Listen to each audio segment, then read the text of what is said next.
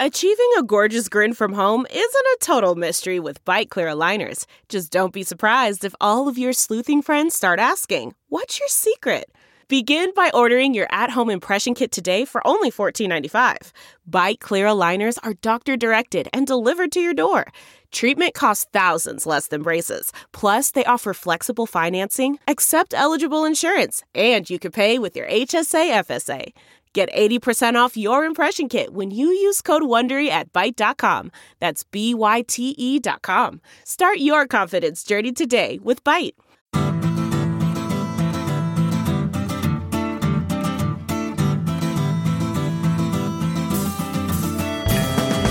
Welcome to the Cynical Podcast, a weekly discussion of current affairs in China, produced in partnership with SupChina.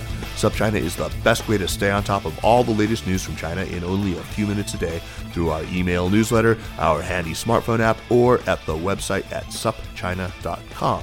SupChina offers uncensored reporting from and about China, and you can read about everything from media policy to the Me Too movement, from the Belt and Road Initiative to China's ongoing draconian repression of Uyghurs in Xinjiang. We've added some terrific new columnists, so be sure to check out the site. We're sure you'll agree that it's a feast of business, political, and cultural news about a nation that is reshaping the world. I'm Kaiser Kuo, coming to you today from Washington, D.C. Joining me from his home in Nashville, Tennessee, is retired Mexican wrestling champion Jeremy Goldkorn, who once ruled the ring from Chihuahua to Oaxaca as El Maíz Dorado. Jeremy, you miss it, don't you? I mean, striking terror into other wrestlers, the lights, the roar of the crowds. Oh, man, are you making me cough? Yeah, I do miss it terribly, especially today, because being an editor of a China news site sometimes is not pleasant. I had two emails that arrived within 1 minute of each other this morning. One accusing me of hating China, and the other accusing me of being paid by the Communist Party. So, yeah, I miss the wrestling. You're doing something right. I mean, that's what I always think. If I'm getting hate mail from both sides, then I'm doing something right. Yep. Yeah. Anyway, unless you've been living in self-imposed media exile, you're certainly aware that the chief financial officer of China's largest telecoms equipment manufacturer and one of China's leading tech companies, Huawei, was arrested in Canada on a stopover on her way to Mexico, where Jeremy once ruled the rings.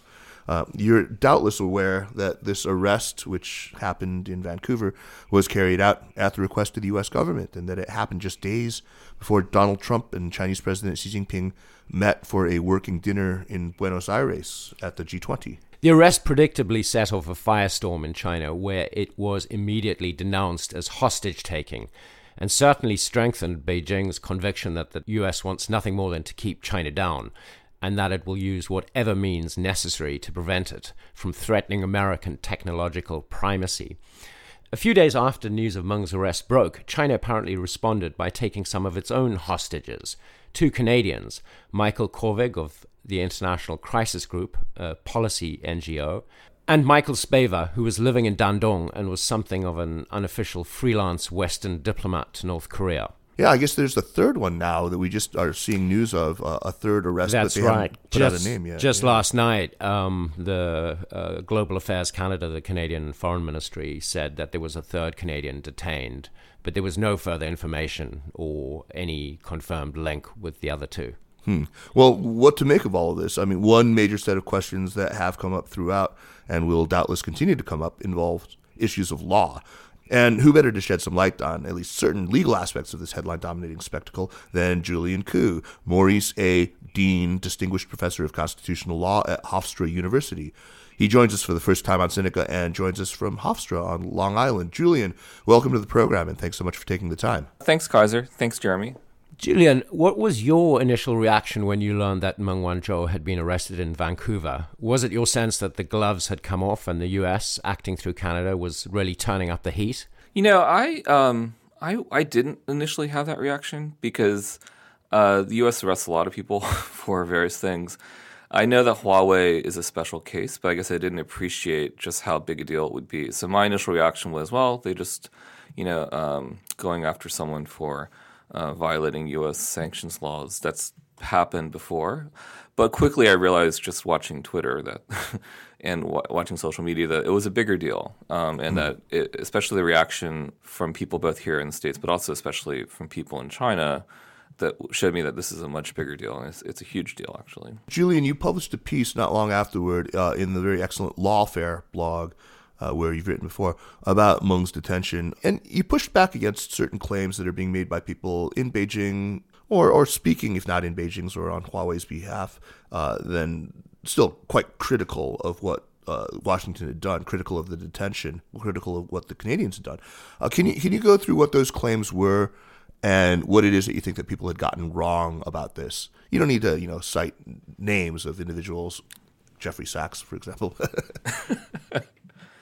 Okay, yeah. So I had some thoughts about this, but I was mostly thinking about it from a legal perspective. That thoughts that it was legally illegitimate. I think there's a lot of claims out there, and my sort of beat is to sort of think about the law and how it intersects with policy. And people, I think, were overstating or misunderstanding the legal nature here. Like I said, it's not that unusual to punish people for violating sanctions or for actually what happened here, which is a little less common in this context, but bank fraud is a very common type of criminal prosecution in the United States. So what bothered me about the commentary, especially from folks here in the States, was that there's this sort of thread that this is somehow illegitimate because it was about Iran sanctions and it occurred, or it had to do with regulating Huawei's activities outside the United States.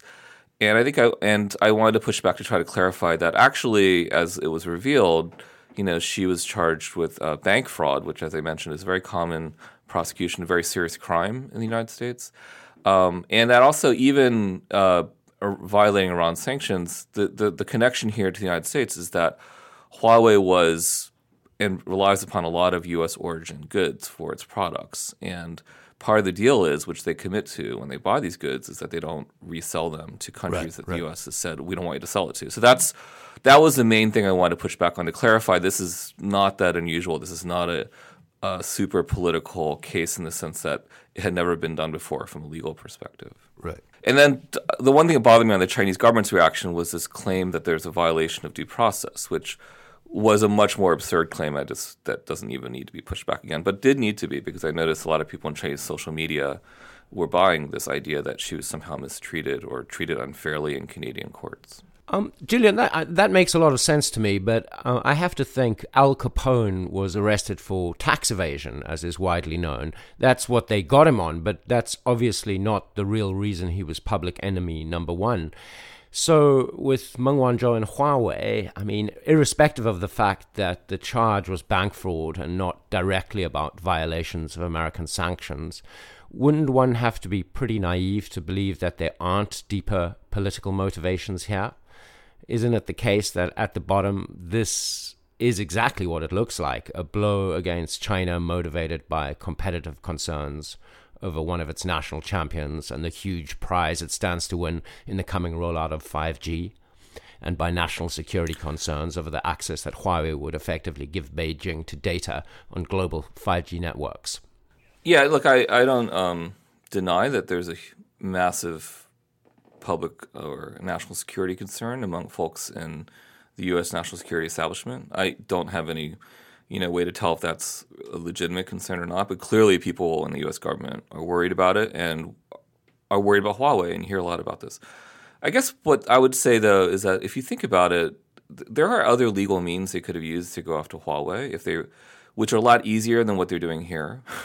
Because as I tried to point out in some of my comments, if you prosecute someone, first you have to extradite her, then you got to prosecute her, and the legal standard for prosecuting her is going to be very high. It's beyond a reasonable doubt. She has, so she could even be sort of guilty, but if you can't really prove it to a jury in a way that sort of is clearing this very high legal standard, then you're not going to win your case. So it's kind of a high risk to make a criminal case against an individual person who's very wealthy and can fight back with as many lawyers. Whereas, as they did with ZTE, it's actually much easier for the Commerce Department to just go after them on the civil standard and say you're violating, our sanctions laws. and we're just going to cut you off from the U.S. market. There's no jury, there's no trial. You don't have to prosecute that person. You don't have to worry about all these complications with extradition.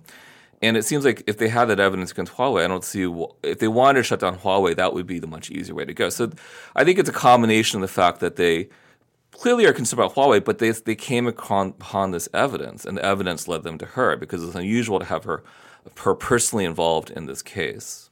Sure, I mean, just to repeat myself, I'm sure it's about Huawei and national security, but it's also about the evidence they had that they didn't have against other companies, and they have other mechanisms they can use if they want to just go after Huawei. Interesting. It strikes me that, let's look at Beijing's response to this so far. It's like Beijing is trying to kind of have it both ways, and in a way that doesn't seem really tenable to me. On the one hand, they want to continue with trade talks. They want to kind of go along to get along. And they appear to take at face value the U.S. claim that the two tracks, the arrest of Meng and the trade negotiations are separable, if not separate. But with the other side of their mouth, they seem to be insisting that the whole thing was entirely political, that this was hostage taking. And, they've responded, as Jeremy was saying, with, some of their own hostage taking. So far, it's just been only against Canada, but, not against the U.S. Do I have this right, Julian? Or set me straight here if I've gotten it wrong. How would you characterize Beijing's response so far? Yeah, so it's interesting because you're right. They could have pulled out of trade talks if they, but they agreed, and I think for their own reasons, to try to keep the trade talks separate from this case. And what they decided to do instead of, hurting themselves, I think, because they obviously need some sort of trade agreement as much as the U.S. does, if not more. So they decided to separate it out and let the U.S. separate it out, even though I think their public statements would suggest that why would they be willing to do that? So the strategy they've adopted instead is to punish Canada, or the Blame Canada campaign, and to really put pressure on Canada, both in public statements by criticizing Canada's legal system, and then also taking these hostages, which has got to be some sort of really scary signal to Canada, the Canadian government. Look, we're going to go after you. We're going to punish you. We're going to exact costs on you. We're going to make you unpopular with your people. And that's their strategy of separating it, because I think they need the trade talks, and they don't want that to be derailed either. And so this is a useful way for them to push back without losing the trade talks. Julian, do you recall any precedent for this in China where the reaction to another country involved this apparent hostage taking? Yeah, I can't think of a hostage taking. What this case made me think of is the way they reacted to the THAAD, the South Korea and installation of this THAAD, which I can't remember what it stands for, but it's a high altitude terminal high altitude air defense. Right. So it's a high-tech missile defense system that the U.S. and South Korea decided to install. It's a U.S. system, which Beijing thought threatened them. And so instead of really going after the U.S., which was the one that wanted it in there, they punished South Korea, and they had this sort of tacit, secret, under-the-table economic boycott of South Korea, and they made all these angry public statements. And they didn't go after the U.S., actually, at least in the same way. And it actually sort of worked. It was kind of a long, slow process, but South Korea really did feel the pressure, and they eventually sort of pulled back on the THAAD deployment. So I think that's a strategy. I mean, this is, I think, a good – and maybe they think this will work too with Canada. It's like go after Canada.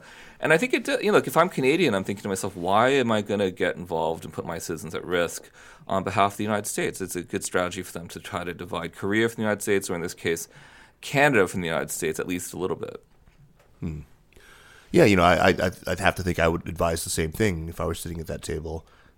Not only because, it's easier to exert pressure on the small country, but also because we want something quite concrete right now from the big country, and it seems a pretty rational strategy at this point. Not the hostage taking, but the application of pressure on Canada. I think the hostage taking. It's a moral but rational. Right. Yeah, the hostage taking is rational. Exactly, it's very rational. Yeah, it's just cold and brutal. I don't know. Actually, I personally think that it was a terrible mistake that they actually.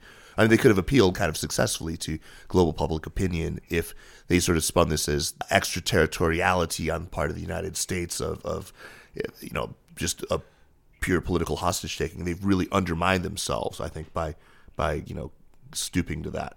Anyway, As we said, the White House line is that trade and law enforcement are these two separate tracks. But there was a Reuters piece that was based on an interview with President Trump that came out on December 11th. That was the Tuesday, the day, in fact, that bail was granted.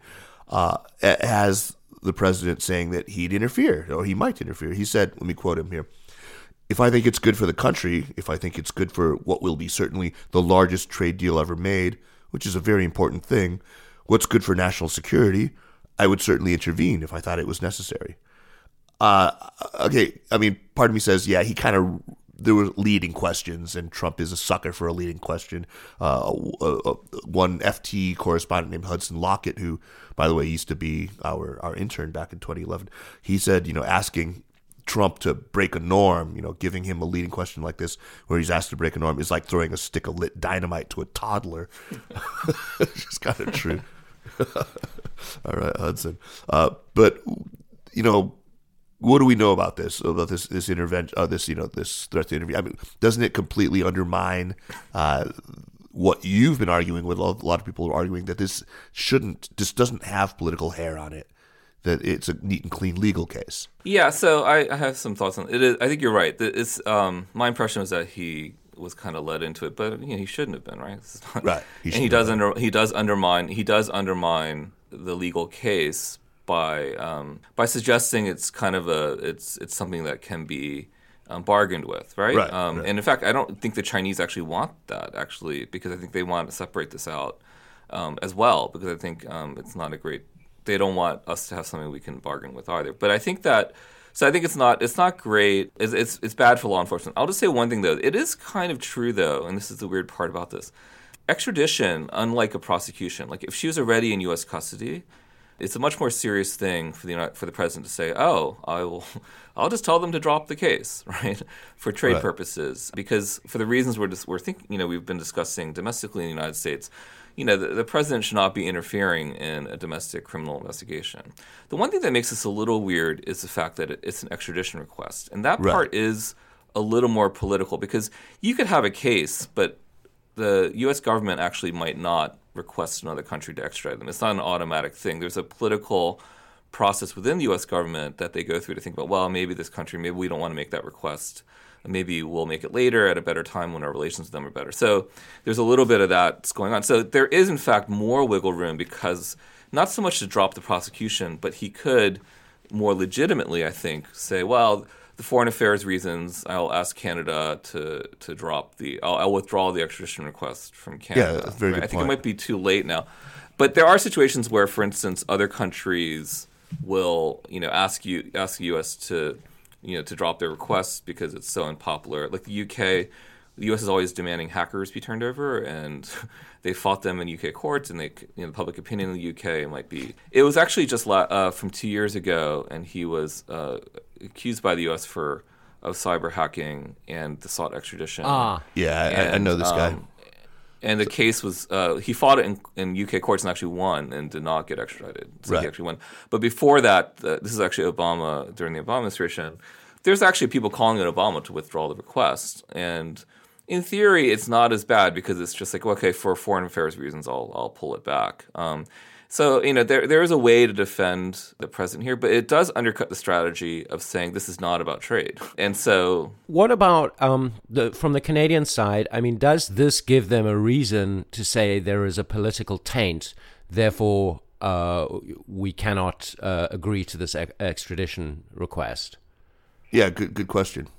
Yeah, I mean, in fact, this may lead into something we can talk about. The treaty with Canada has a specific exception for what they call political offenses. So Canada doesn't have an obligation to extradite anyone, and neither does the U.S. actually, to Canada, if the court deems it, or if Canada deems it to be a political offense by the other side's charging with a political offense. Now, this sounds like it would apply, but actually, as it's been interpreted, these treaty sort of political offense is a pretty narrow thing. So usually it's like the idea behind it originally was, well, they're just trying to prosecute them because they're a political enemy, right? So we want you to extradite them, or they're a political dissident. And even though it's something that was a real crime in the country, we're not going to extradite because we think it's a political dissident or political sort of matter. Right. And I looking at this, and so it's almost never works as a defense in these proceedings, but it's almost always raised. And I think certainly I imagine Meng's lawyers will raise it because it was sort of gives a political taint to the U.S. request. I think if you were to look at the way these provisions have been interpreted, it doesn't really apply because he didn't say that they're prosecuting her for political motives. In a way, he was saying, well, maybe I'll be willing to, in the interest of preserving trade, and right, in the interest of, better relations with China. Of China, I'm willing to cut her a break, and it doesn't necessarily mean that he's politically motivated in going after her.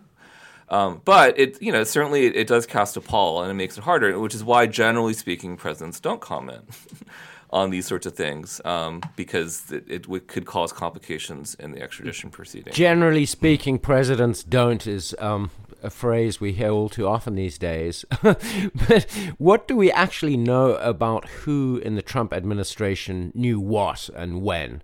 Do we know who picked up the phone and called Ottawa to request the arrest? Or any other details? Do we know whether Trump knew this had happened at the time he sat down with Xi Jinping in Buenos Aires? So I don't have any inside information on that, and I don't think I've seen any reporting on it. I can tell you, though, how it's supposed to work, and then we can sort of figure out whether or not – because it's actually a kind of a bureaucratic process. So the way this is supposed to work is that it's generated by the prosecutor. So in this case, the prosecutor, which is actually here in Brooklyn, in Long Island, the prosecutor's based here – they have the evidence, and then what they have to do is they have to go make a request. They say, oh, we have this person we want to charge. And ordinarily they wouldn't have to get permission to charge someone they had evidence against. But now they have to extradite. They have to go to the Department of Justice in D.C. has an Office of International Affairs. And you actually have to make a petition to them internally and ask them, we want an extradition. We want to ask Canada in this case for extradition. The Office of International Affairs is this kind of little office in the Justice Department that's supposed to field this, and they actually make sort of a political assessment as to, well, and also a legal assessment. Is this really a good case? What's the complication? What is our relations like with this country that we're going to make a request with? And then if they decide it's worth forwarding it to, they then take it to the Department of State, where they also go through this analysis. Well, what's our foreign policy relationship with this country?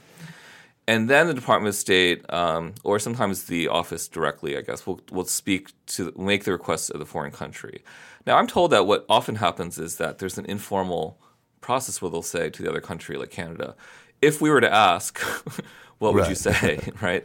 Or, since it's not public, no one's obligated to release this. They might just ask them, and Canada will sit on it, and and they could have turned down lots of requests in the past. We'll never know about it, right? That informal hypothetical conversation is led by state, then, right? So maybe yes, and so the theory here is that state is supposed to lead this because it is a foreign policy matter, not just a legal law enforcement matter. But the Justice Department is the one that's because they're the ones with the evidence, and then Canada has their own process they're supposed to undertake to think about it. So. And Canada, my understanding of the Canadians is they seem pretty rigid. Like if they think it meets the legal standard, they'll just go ahead and do it. So there's not much wiggle room for them. But they do have a little bit of a filter because it goes to their Ministry of Foreign Affairs first. And they might say, well, maybe we won't send it down to the Department of Justice until, So they do have they can always say no without us ever knowing about it, I think. Because the formal request is not necessarily made under the treaty, which triggers all the treaty provisions yet. So I think that's usually how this process is supposed to work. It's sort of like a bureaucratic process, but with a little bit of sort of wiggle room among the different departments so that you're not putting a country in a bad position. So Canada, I think, is supposed to have a little room to think about this. And I think ideally we gave them a chance to think about it and turn them down. But we obviously really wanted this to happen. So we could also may have pushed them and said, look, we really need this. You owe us, or maybe we'll give you something down the road. So that's sort of the internal process that's supposed to happen, I think. It doesn't sound like Trump was read in on this. Right. So he wouldn't normally be because it's a bureaucratic process. Now, the Department of State probably should let the White House know, when the National Security Council know. Yeah. But they don't always do. I mean, I think I don't think they're obligated to. But probably for something like this, they probably should have told. There's always someone at the National Security Council who's supposed to, to keep track of China stuff, right? They have all the staffers. Pottinger, whoever. So they may have told someone there. But, it's entirely possible that it was only after the Canadians said yes that they told them. And even then, they may not have. because the government doesn't always work the way you think it should. The right hand doesn't always know what the left hand's doing. And it actually it happened a few days before we all found out about it, before Buenos Aires. I mean, or it happened, maybe 3 or 4 days before, and she had requested a media blackout. Is that my understanding? Is my understanding correct, that she had not asked that any of this get leaked? Do we know her thinking, why she didn't want any of this to go out? I mean, was it because of the G20? I think that my guess is that maybe she was hoping somehow it would quietly go away.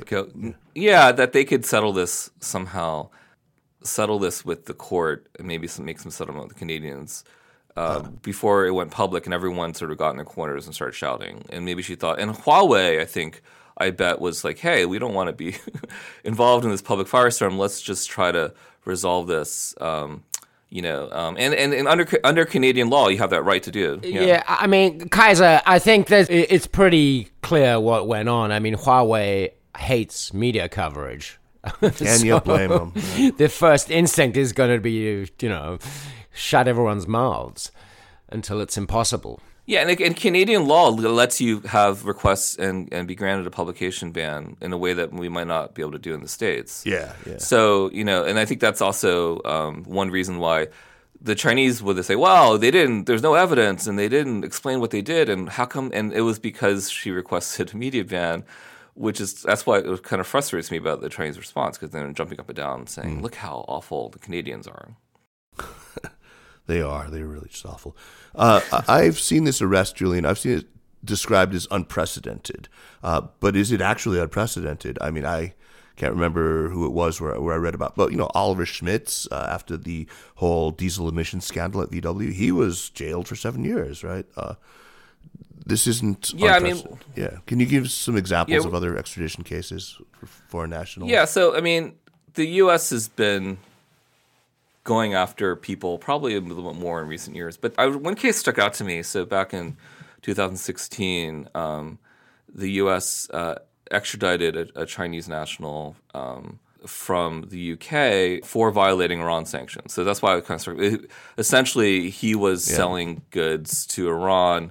Now they were, maybe it sounds worse because it was like stuff that you could use in nuclear technology, but it was, it's roughly the same legal principle. And so they sentenced him to 9 years. And that was only 2 years ago. But there wasn't any press about it. And, I think, and as far as I know, the Chinese didn't protest. In recent years, they also have been much more aggressive about extraditing people for antitrust violations, which is kind of obscure. But the U.S. will say, well, you're really from abroad. You're interfering in our domestic market. So we'll prosecute you, and actually we could go after you for even a foreign executive if we can extradite you for antitrust violations. Usually you just go after the company, but sometimes they get the executive.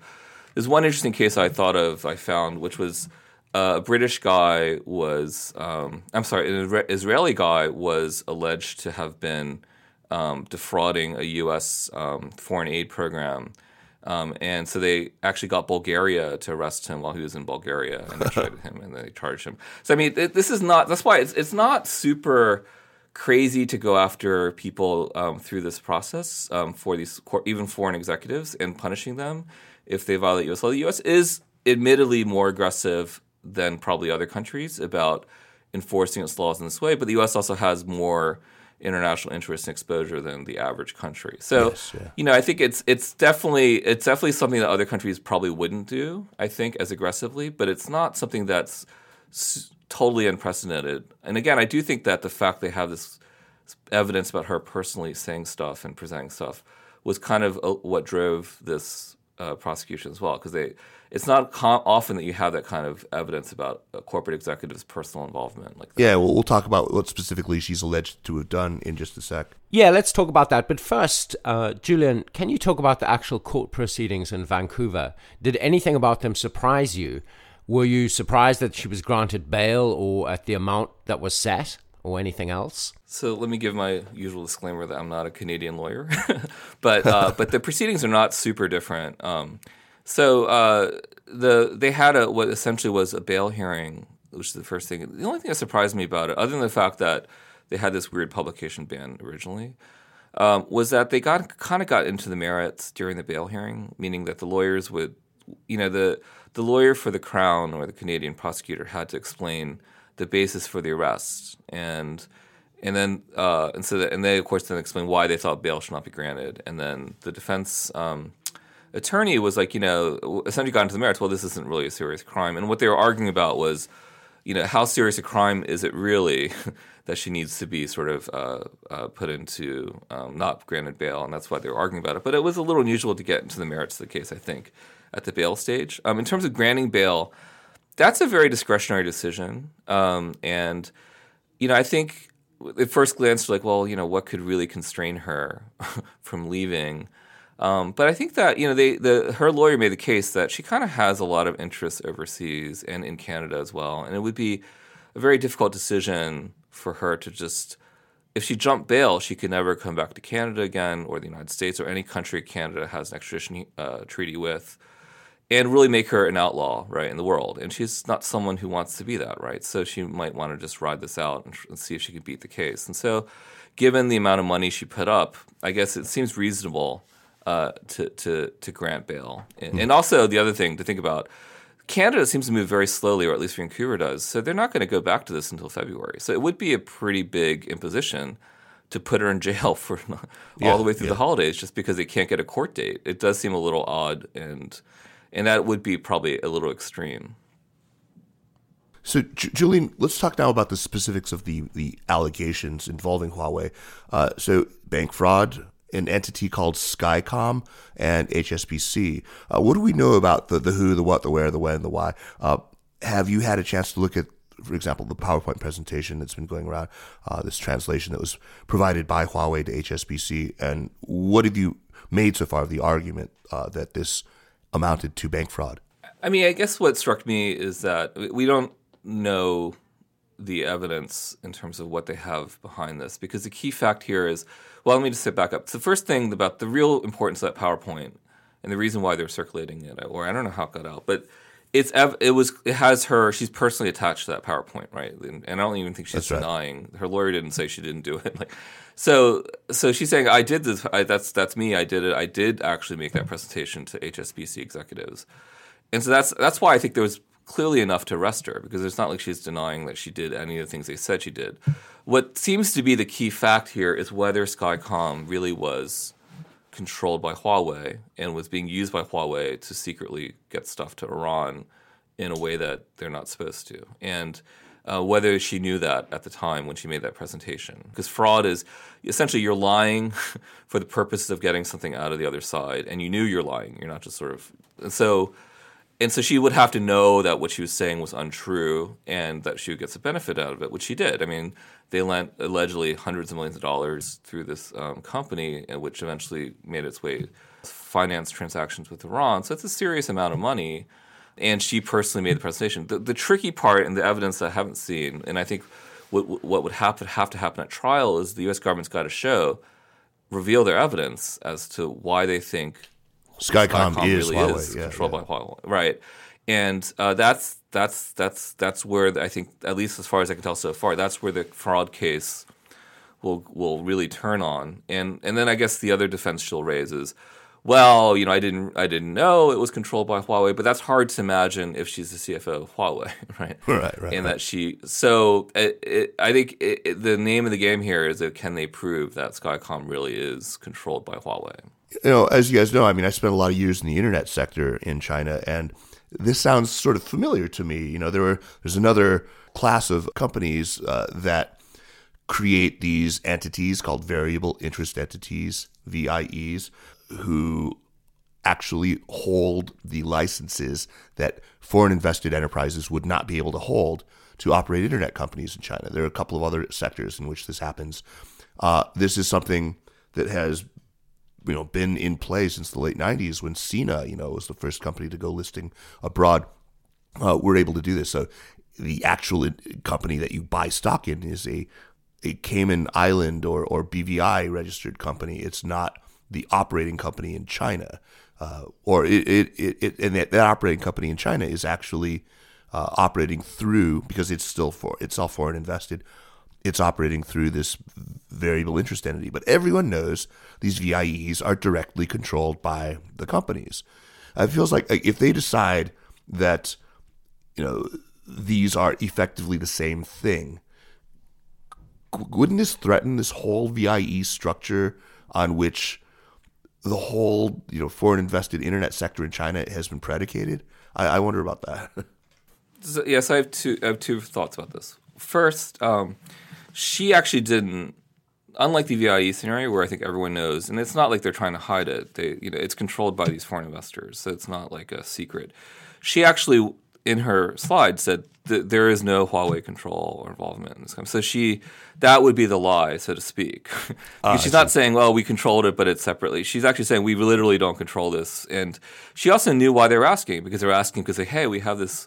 HSBC is like, hey, we just recently had to pay $1 billion for violating sanctions and other things. And so we'd really like some confidence that this is not a Huawei company. And so she knew why they were asking, and she said, well, we don't control it. So it's not like, she's like saying, oh, we control it. Everyone understands it. So that's why it's a little different. The other thing is that, and this is actually something that comes up when I teach corporate law sometimes, which is, for tax purposes or for regulatory purposes, the law will sometimes allow companies to be structured in different ways, and that's why we do it, especially for tax or for regulatory purposes or for securities, raising money purposes, right? Which is or for corporate governance purposes, like we're not really confident about the way Chinese corporate law works, so let's organize it in a different way. Having said that, there are also a long tradition of what we call treating corporations as not real. We call piercing the corporate veil in the United States, which is we say, look, we know technically it's a separate corporation, but because they committed a tort or crime, we're going to pierce the corporate structure and go to the shareholders and hold them responsible. So the paradigmatic case in the United States are these New York taxi cases where historically, every taxi was its own corporation, and so there would be some guy behind them who who had 50 corporations. So every time the taxi got in an accident, they had no assets in this corporation and almost no insurance. This is a long time ago, and you'd sue them. They're like, "Well, sorry, it's just this corporation." And so there's these court cases that says, "No, we're going to pierce the veil because these corporations are not." They're technically created, but they're not really separate. And so we're going to go after the shareholders who are really behind them. And sometimes this also works where in the U.S. cases, they've gone after parent corporations of subsidiaries. So Dow, there are these famous cases involving these breast implants that were causing injuries. And there's a subsidiary and then there's a parent. And the court's like, yeah, we'll pierce through to the parent in some circumstances. So it's not as simple. I don't think it would necessarily mean that you can't use a separate corporation or these sort of VIEs for other purposes, but it's probably true that for tort law purposes or criminal law purposes, meaning where you cause injury to other people, courts are much less likely to be willing to say, oh, you said create a separate corporation, therefore it's all separate. They're much more, at that point, more likely to say, well, in extreme cases where there's a serious crime or a serious injury cause, we might in some cases pierce the corporate veil.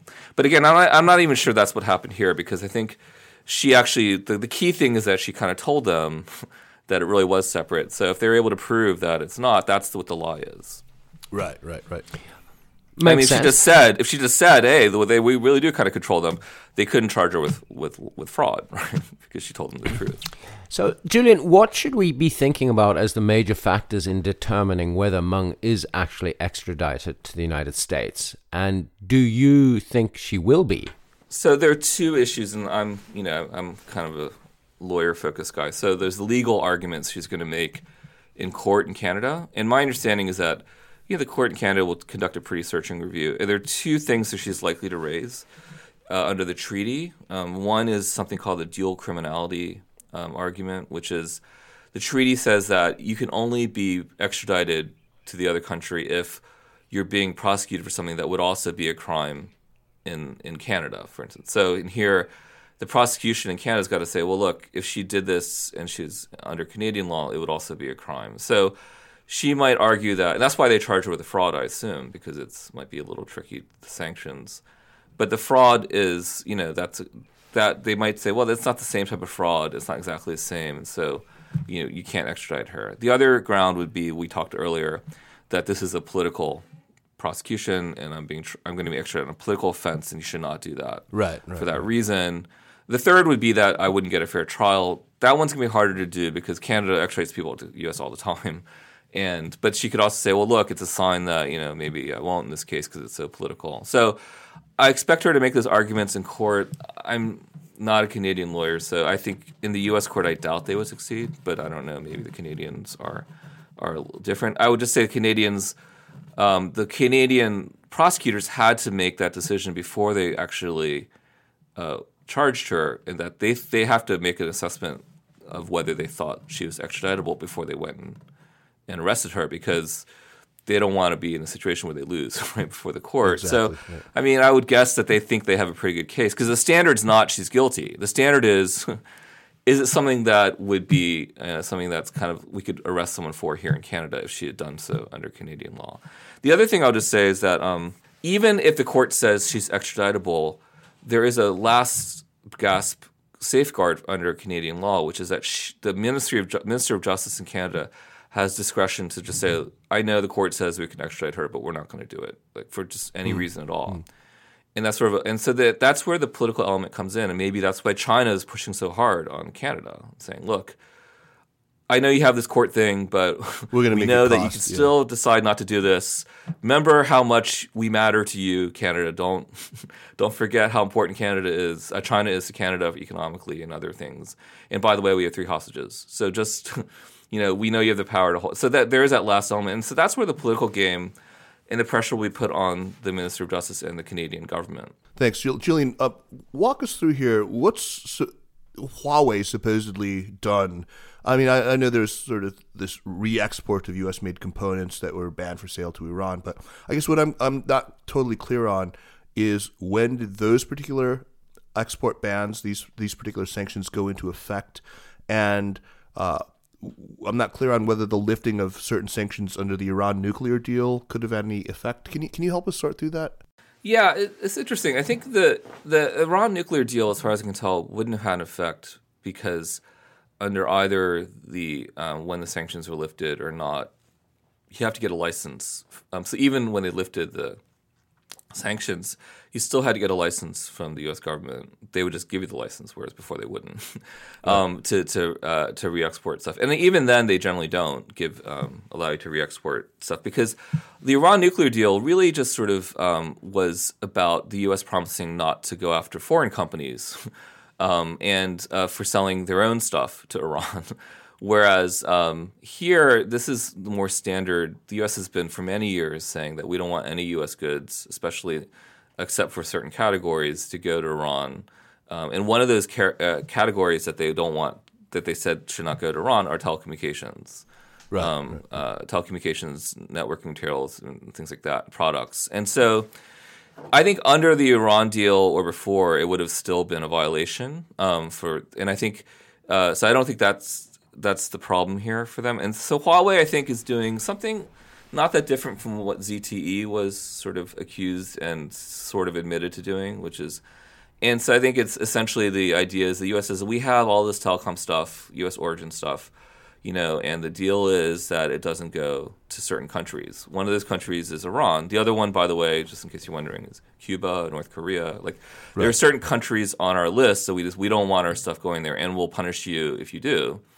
And I'll just say this: for Huawei knows this, right? They have armies of lawyers, and they have statements. So they're kind of on the hook in the sense that they kind of know this, and when they bought the goods, and so to some degree, I think to say that they kind of are being unfairly treated because they're being hit with the sanctions is a little unfair, I think, here. Mm-hmm. I mean, not unfair, but it's wrong, I think. They knew what they're getting into, so they knew what they were getting into when they started buying stuff from the U.S., right? Right. Julian, on Friday you tweeted that there were 2 important unanswered legal questions. 1, where did Meng make her presentation to HSBC? And 2, whether Meng sent the slides in her PowerPoint to HSBC officers in the United States. Can you explain why the answers to these 2 questions matter? Yeah, I mean, to some degree, I'm speculating a little bit here, and it's always dangerous to do on Twitter, I guess. But I think the one issue will be, and yet we all do, and yet we do, right? Is the territoriality issue. So because they're not charging her with sanctions violations, they're charging her with fraud. And so the question is the action of fraud within the United States jurisdiction? And HSBC has a U.S. subsidiary, and so generally speaking, you can, as a country like the United States, pass a law saying if you commit a crime against an American national, then we can prosecute you. Or if you commit a crime in America, we can prosecute you. But generally, if she was committing a crime against a non-American, not in America, then that's going to be a much harder case for the U.S. to sort of justify, I think, under international law and under its own laws. And so, generally speaking, you need some sort of link for these sorts of fraud prosecutions. My question would be, and I just don't know the facts here, was she to some degree talking to HSBC in the United States? Now, part of this might be, well, maybe she was making a conference call presentation where the people on the call were in the United States. But I bet she did it in Hong Kong or something like that, or China. Mm-hmm. But arguably, if she's speaking and she knows she's speaking to U.S. executives in the United States as well, then I think there might be, that's probably a territorial enough of a hook for the U.S. to claim they have jurisdiction. Right. But what I worry about is that if suppose she did this in China and she was speaking only to the Chinese subsidiary of HSBC or some other bank, then maybe there's an argument that this is beyond the reach of U.S. law because there's no U.S. connection. Right.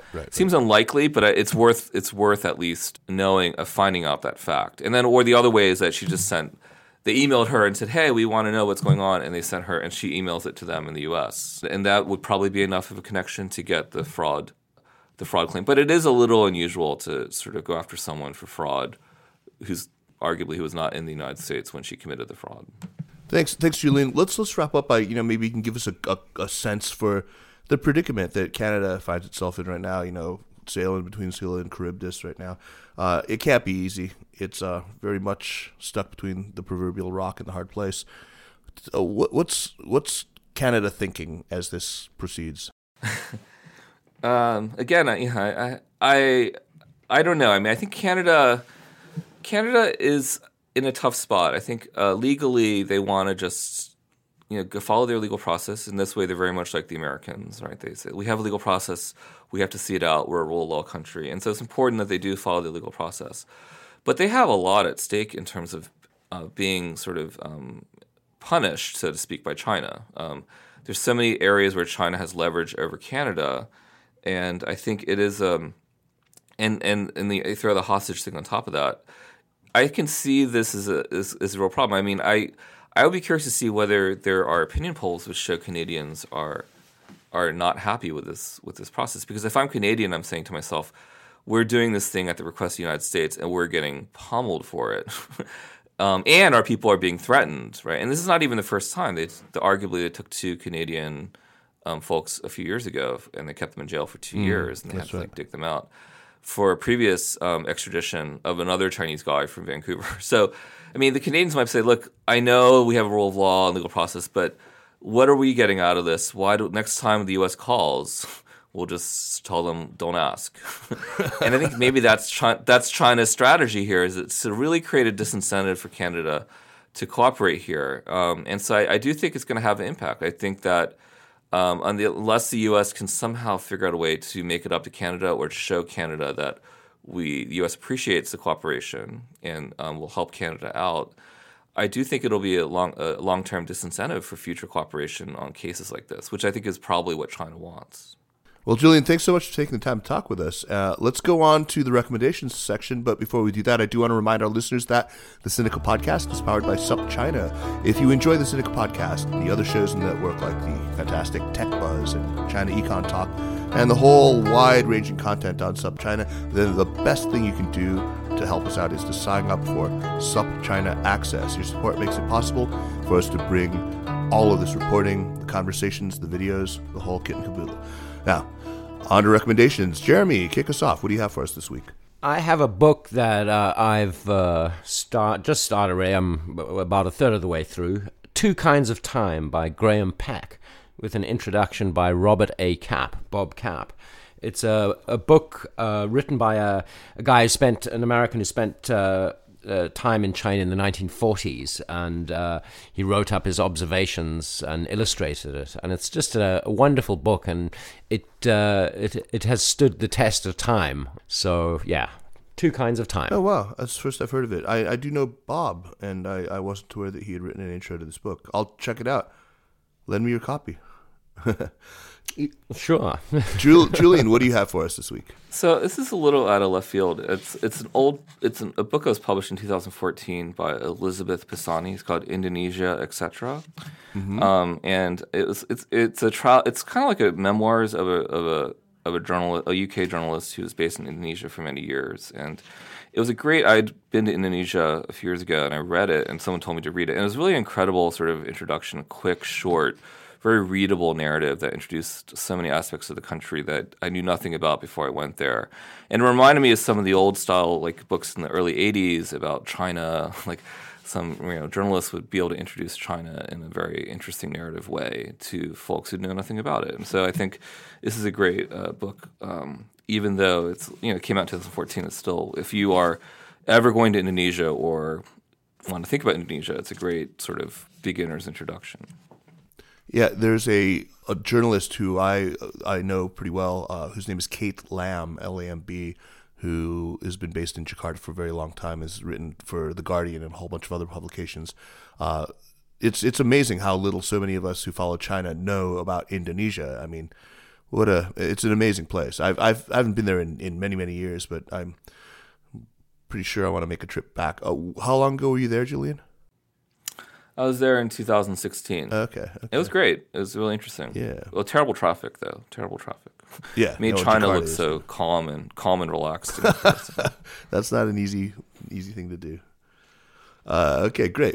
My recommendation is for a band. They're an instrumental kind of progressive metal band called Animals as Leaders. They're led by this astonishingly great guitarist named Tosin Abasi. If you follow the whole world of guitar playing, you've heard of him. He's really kind of become quite a celebrity recently. He's an 8-string guitar player. An 8-string guitar, it basically, you can do it all on there. There's sort of quite low notes. It's effectively a bass. So they've got 2 8 strings and not a dedicated bass player. And it's a genre of progressive metal, a subgenre of progressive metal called djent, D-J-E-N-T, which is an onomatopoeia for like the sound that a distorted guitar makes if you sort of mute it. And it's a great band. I mean, they're very musical. It's not just wanking. It's really some astonishing composition. Check them out. They're all really great players. And when you're there, check out a lot of the other bands in that whole genre. If you really like that kind of virtuosic instrumental playing, check them out. So that's it. Julian, once again, thanks so much. It was great to talk to you. I mean, you really kind of given us some terrific stuff to chew on. Okay, thank you. Thanks very much for having me. Yeah, well, I hope you're back soon. Jeremy, thanks as always, and great to talk to you. Yeah, thank you, Kaiser. Thanks, Julian. Yeah, take care. Thanks. Take care.